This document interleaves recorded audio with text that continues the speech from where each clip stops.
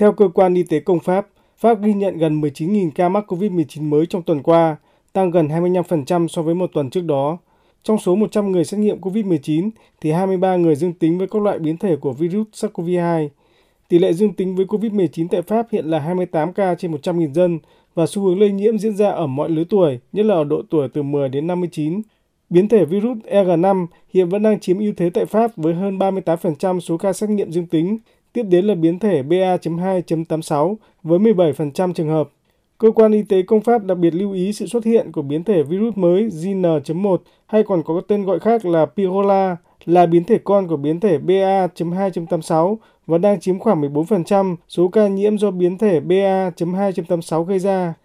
Biến thể JN.1 cũng được nhận định là tác nhân chính khiến số ca mắc Covid-19 tại Pháp tăng trở lại và biến thể này cũng đang có xu hướng lây lan nhanh tại châu Âu.